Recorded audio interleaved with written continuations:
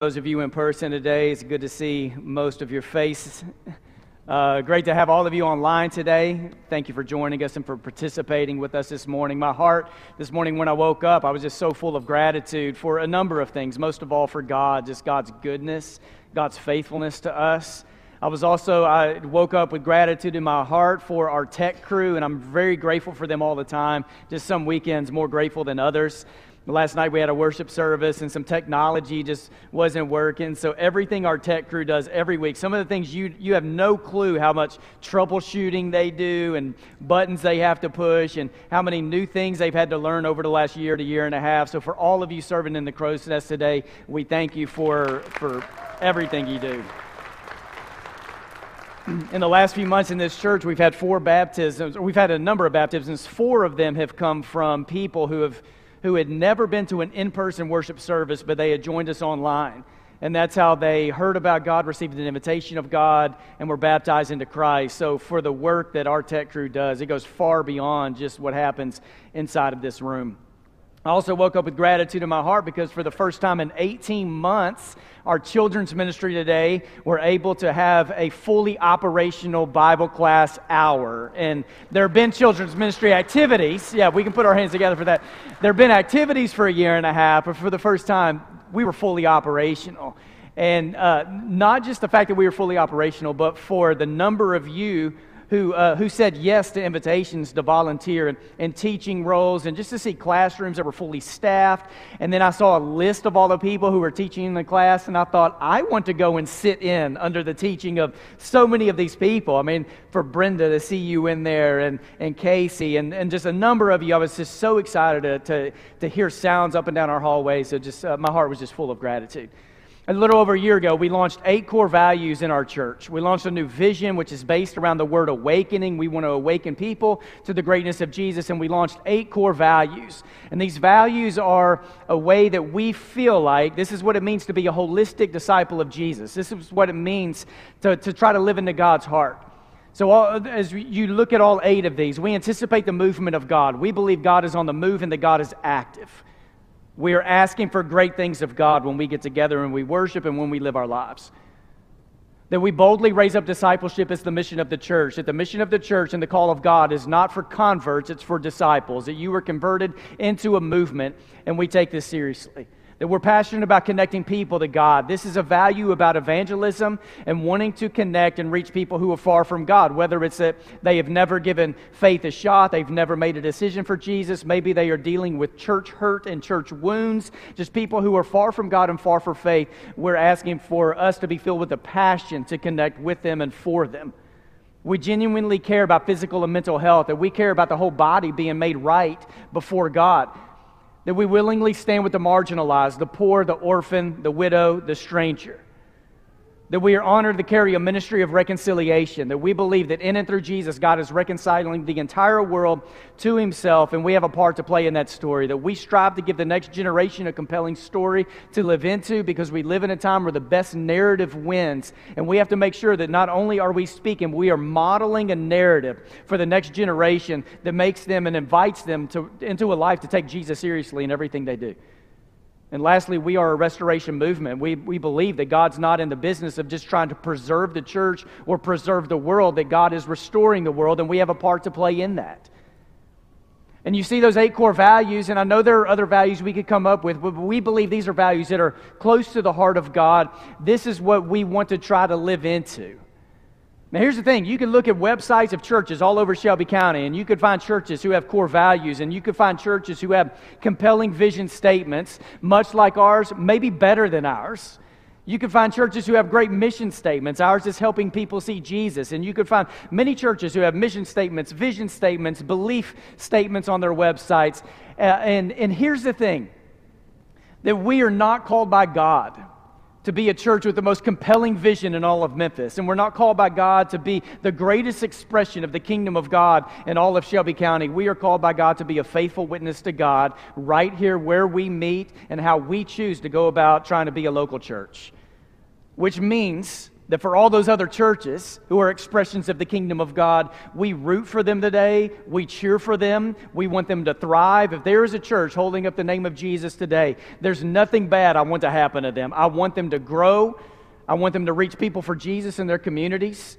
So for Highland and White Station and Oliver Creek and Bellevue, and the list could go on, New Directions, we want these churches to thrive with God, and we want to be the most faithful expression of the kingdom that we can be here and now.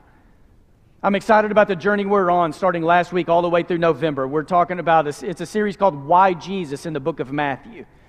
And this is a question that I hope you were prepared in your life to articulate right now. That if someone were to ask you, a friend were to ask you, or your child or a grandchild were to say, why Jesus in your life, that you were prepared to articulate this. And for some people, when they ask why Jesus is in your life, they may be looking for a conversion. They may be looking for your testimony of how you surrendered your life to Jesus. There may be people who are wondering, like, why do you choose Jesus today in your life? What is keeping you connected to Jesus? I just want you to be prepared and equipped to articulate this in your life. We're walking through the Gospel of Matthew. If you want to open your Bibles, you can turn to Matthew chapter 9. As you go there, I told you last week, I'm going to lay in front of you 3 things every week from now through Thanksgiving. So every passage, every story we look at in the Gospel of Matthew, there are going to be 3 things I do. And right now, I'm going to give them to you at the beginning of this teaching. And then this is going to lead us into time around the table here in just a little while. And every week, I'm going to lay in front of you a truth. So as we engage a story in the Bible, a story in the Gospel of Matthew, what does it say about Jesus? I'm going to give you a grace. How is this helping to connect you to God? There needs to be a personal connection that you have. And then a reach. This is a challenge. Like, how does this call you to live beyond yourself? How does this call you to reach into your community, into your sphere of influence this week to make a difference in the name of Jesus? So here they are today. Here they are. Here's the truth. Jesus is for everyone, not just some people. Here's the grace. That when we respond to the invitation of Jesus, it changes everything. Not just Sunday morning routines. It changes everything. And here's the reach. It's for you to ask, who needs to be at my table? Or for us as a church to ask, who needs to be at our table? So there you go. This is what I'm talking about today. Jesus is for everyone. When we respond to the invitation of Jesus, everything changes, not just Sunday morning routine. And who needs to be at our table? Where does hospitality need to be extended? I want to start in Matthew chapter 9 today. I just want to talk about 5 verses. In Matthew chapter 9, verse 9, here's what you read. It says this: As Jesus went out from there, he saw a man named Matthew sitting at the tax collector's booth. And follow me, Jesus told him. And Matthew got up and he followed him. Now, there is this moment in here where Matthew is sitting at a booth, and Jesus says, follow me, and Matthew stands up to follow Jesus. And I don't mean this in a mean-spirited way or as an indictment, but there are churches all over the world where there are people in those churches who have been sitting down, hearing something from Jesus, but have yet to stand up and to actively follow Jesus. And there's something about Matthew, just in this one verse. He had been sitting down, he receives a word from God, and he doesn't remain seated. There are times we need to sit down and receive. There are times we need to sit down and receive grace and salvation from God. But there's a call from God to stand up and move. Like there is a life to be lived. Now, Jesus doesn't just call anybody right now. Matthew wasn't in training to become a priest or a rabbi or a church leader. Matthew was a tax collector. These were some of the most despised people in the entire community. To be a tax collector in those days meant you most likely worked for the Roman Empire, so you owed money to them because most likely they were handing out bids to do these jobs. You got the bid, and now when it came to you collecting taxes, a lot of times it wasn't that tax collectors were thieves, it's just that they were dishonest. Because you had to walk down a road to get somewhere, and there was a tax booth what was there, and they could charge whatever they wanted because you needed that road to get where it is you were trying to go. So maybe they were supposed to charge a nickel, but they charged a dime. So they were known as dishonest. They did not have a good reputation. And if you were a tax collector like Matthew, who was a Jew, when you stepped into synagogue, when you went to church, most people probably didn't want to sit by you. When people passed you in the marketplace, they probably didn't want to ask you to go hang out and go to dinner. Like your reputation in the town was as somebody who their social connections were almost lost. I mean, they just did not have a good reputation. And now Jesus calls Matthew sitting at a tax booth. And when you read the Gospels, it's like Jesus had an affinity. He had a likeness for tax collectors. This isn't the only time he engages one. It's not the only time he calls them into relationship. Now, Matthew wasn't just a tax collector. He was a tax collector in a town called Capernaum. This was a small little town, 3,000 people, a rural community, but I don't want you to think backwoods, because they're in this little town of Capernaum. And if you live in a town of 2,000 to 3,000 people, everybody knows everybody, right? So if you're a tax collector in a little town like Capernaum of 2,000 to 3,000 people, everybody knew what profession you had. There's a chance you had not cheated, but you were dishonest with a lot of people around there. So your wealth was based on their loss. And I don't want you to think backwoods, because the roads that went through Capernaum, there was an international trade route. So the roads brought people from nations and countries all over the place. And I think this is significant, because Jesus wants people at the crossroads of life where they have a chance to witness to the nations. I think Jesus is interested in individuals. Jesus is also interested in major kingdom impact. Jesus wanted Matthew for heaven. Jesus also knew that if he could transform tax collectors into having kingdom hearts, that they would have a chance to witness to the nations because of where they were and where they sat and who they got to engage with. So in Mark's gospel, in Mark chapter 2, Mark tells you a number of tax collectors had started to follow Jesus. And here's Matthew in this little town of Capernaum, in the crossroads of life, and Jesus is going to call him to follow him. Now, I realize in the life of this church, and my heart was full of gratitude and prayer this morning over this, that we have people in this church who are in the crossroads of life every single week. You name a profession, there's a good chance it's represented in the life of this church. Educators, bankers, attorneys, people in the restaurant industry. I mean, the list could go, health profession. We have people all over the place who have a chance every week to connect with people who are moving through the crossroads of life. What a gift. What an opportunity for us. And for Matthew to hear Jesus say, "Follow me." Now, most people believe that years ago, you'd become a rabbi around the age of 30. Jesus was 30 years old when he entered into public ministry. Rabbis would often call some disciples, sometimes it would be a half dozen, maybe around a dozen, would call them to come and follow them, to imitate them, to watch them, to do what they did. And it was around the age of 30 that Jesus calls 12 apostles. And rabbis were some of the most well-respected people in those times. So if a rabbi looked at you in your eye and asked you or told you to come and follow them, this was a great honor, this was a privilege, that one of the most well-respected people in the community would say, I believe you have what it takes to come and follow me. And to think, when it came to Jesus calling people to follow him, he invited tax collectors, he invited fishermen, he invited a zealot. So he's not inviting people who have been in like religious community preparing to be church leaders. He's inviting these people who are scattered out in all these other professions to come and follow him. So if Jesus is willing to call a tax collector, what makes you think Jesus isn't willing to call you to? Especially to those of you who are struggling with shame or guilt or a sense of worth or unworth, being unworthy. That if Jesus is willing to call Matthew, why would Jesus not call you to? That you are never too far from the invitation of God. You're never too far from the invitation to come into relationship with Jesus, and you're never too far from the invitation of God to live a life that has major impact everywhere you go. Now, in Matthew chapter 9, verse 9, one of the reasons I think this is so significant is if this one verse doesn't happen, we don't have the Gospel of Matthew. This is Matthew's testimony wrapped up in one verse. This is it. If this doesn't happen, this one verse, this moment, this interaction with Jesus, if this doesn't happen, you don't have the gospel, the New Testament book that is quoted by the early church more than any other book. If this moment right here doesn't happen, we don't have the Sermon on the Mount, Matthew chapter 5 through 7. And Matthew, when it comes to sharing his testimony, he doesn't do it in autobiographical form. So it's not that Jesus did this for me, or here's where I was and here's where I am now. Matthew keeps the focus on Jesus. Jesus is the one who transforms a life. And in Matthew 9:9, Matthew chooses to follow Jesus. So then the next statement is like, okay, then what's Matthew going to do? Let me remind you, Jesus is for everyone. To respond to the invitation of Jesus changes everything.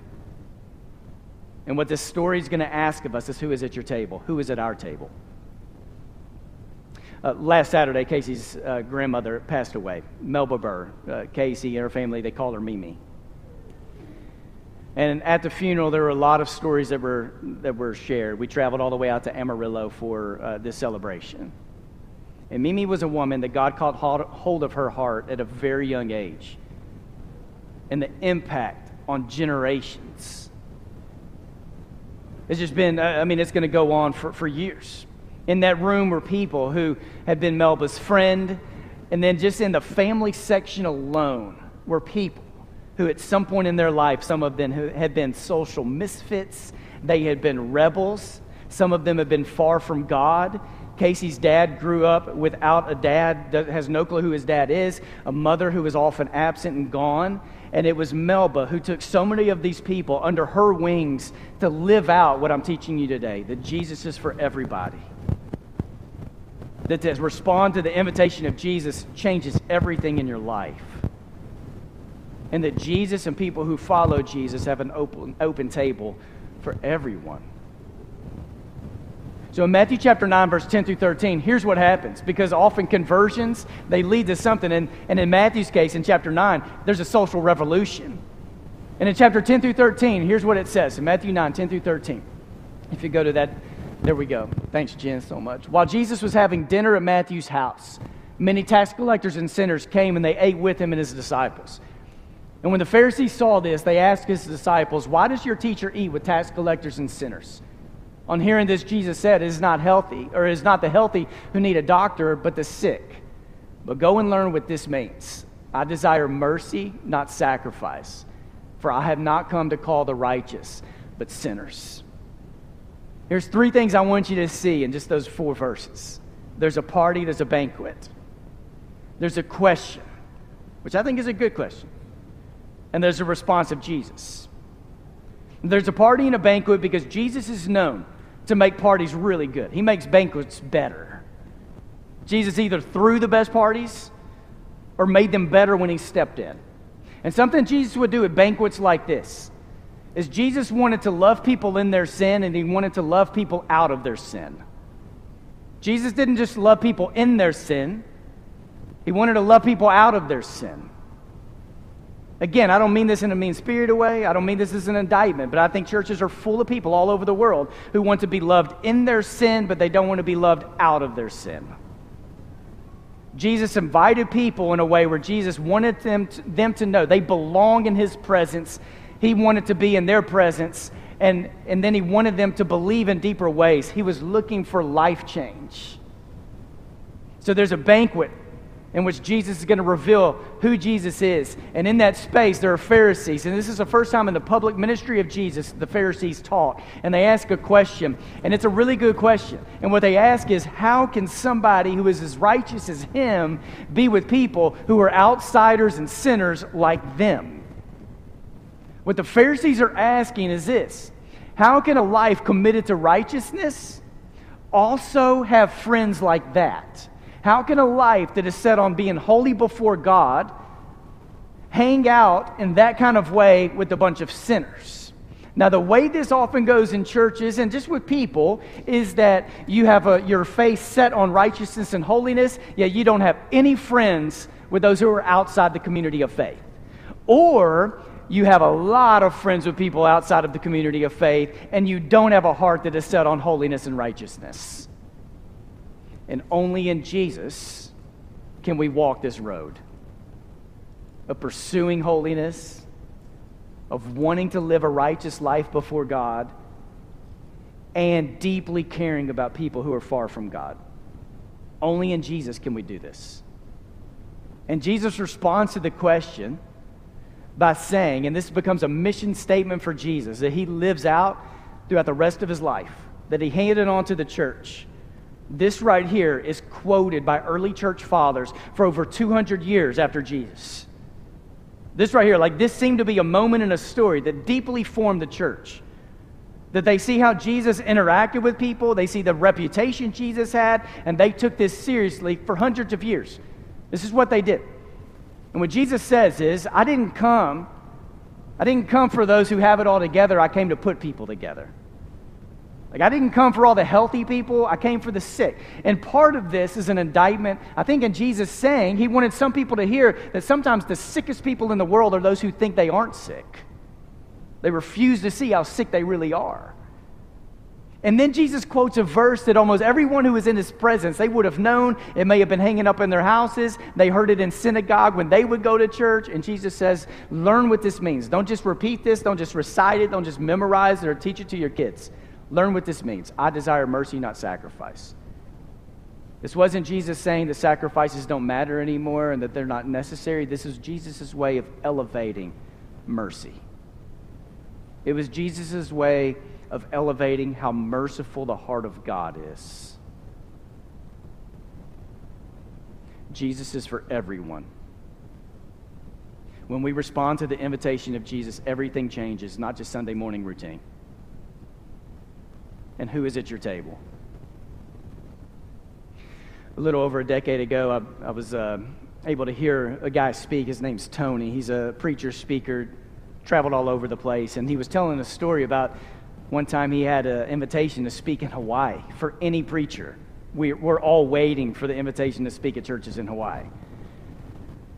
And if you get that call, it's always a yes, like God wants me to do this.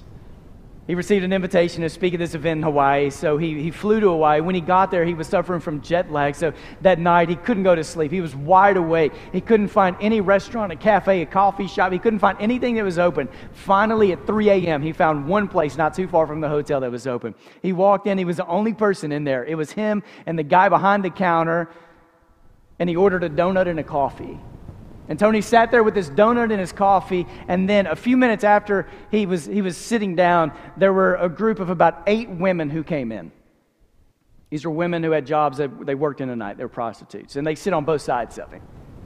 And they're all having conversations, and he's right there in the middle of it, and he's not really talking. He's just overhearing these conversations, and there was a woman on his right. Her name was Agnes. And Agnes just kind of out of nowhere said, hey, I don't know if you all knew this, but my birthday is tomorrow. And then a woman on his left said, well, Agnes, what do you want us to do? You want us to make a birthday cake? And Agnes, not really looking for pity, she just said, tomorrow I turn 39 years old, and I've never had a birthday cake in my entire life. And a few minutes later, the women got up and they left. And Tony talked to the owner, the guy who was behind the counter, and said, do those women come in here every morning? And the guy said, every morning at 3 a.m., they're in this place. And Tony said, what if we do this tomorrow? What if tomorrow at 3 a.m. we're going to have this whole place ready and we're going to throw a surprise party for Agnes? And the owner, who has a wife who was in the back, she was the head chef, came out and she said, great idea, I'll make Agnes's cake. So Tony went to the store and bought streamers and balloons. They had a poster board with Happy Birthday Agnes, and they were able to get out an invitation to some of her friends, who all of them worked in the same profession, and by about 2:45 a.m., this place was full of people, mostly women. And then in came Agnes, and when Agnes walked in, everyone yelled, Happy Birthday, Agnes! There's a surprise party, and Agnes just fell down on her knees, and she wept. And they handed her a cake, and they handed her a knife to cut her first ever birthday cake. And she said, are you all okay if I don't cut my cake right now? I just want to look at it. And she said, in fact, do you mind if I leave my party for just a minute? I want to take my cake. My mom lives 2 blocks from here. I just want to take the cake. I want to go down. I want my mom to see it, and then I'll come back. So Agnes leaves with her cake. And everybody was silent, and Tony didn't know what to do. So Tony just said, let's all gather up and let's pray. And there in a room in a store full of prostitutes, Tony began to pray because he was fully aware of the brokenness and the trauma that was held in the lives of people in that room. When he finished praying, the owner said, for 24 hours, you never told me that you're a preacher. And the guy said, what kind of church do you preach at?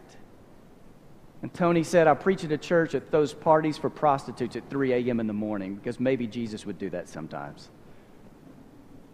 And the owner said, I didn't know those churches existed, but if they do, maybe I'd want to be a part of one. Jesus is for everyone, not just some people. When we respond to the invitation of Jesus, everything changes. It's for everyone. And who is at your table? Because to take seriously the way Jesus lived, there will be people at our table who are not like-minded as we are, or like-mannered, or look the same, or smell the same, or incomes are close to the same. Who's at our table? Our friend Kim Chapman sent me a picture a few weeks ago, and I did not ask permission to share this. I'm just doing it.